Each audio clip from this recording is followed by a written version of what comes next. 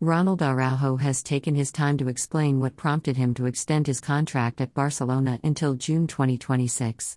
Board members of Barcelona and the club media held a behind-closed-doors ceremony with 22-year-old.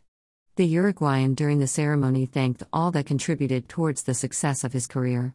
"I want to thank my parents and my wife," said Araujo. "We have gone through a lot. My parents have made a lot of sacrifices, but they have paid off. This is very important to us." The defender revealed that he knew that.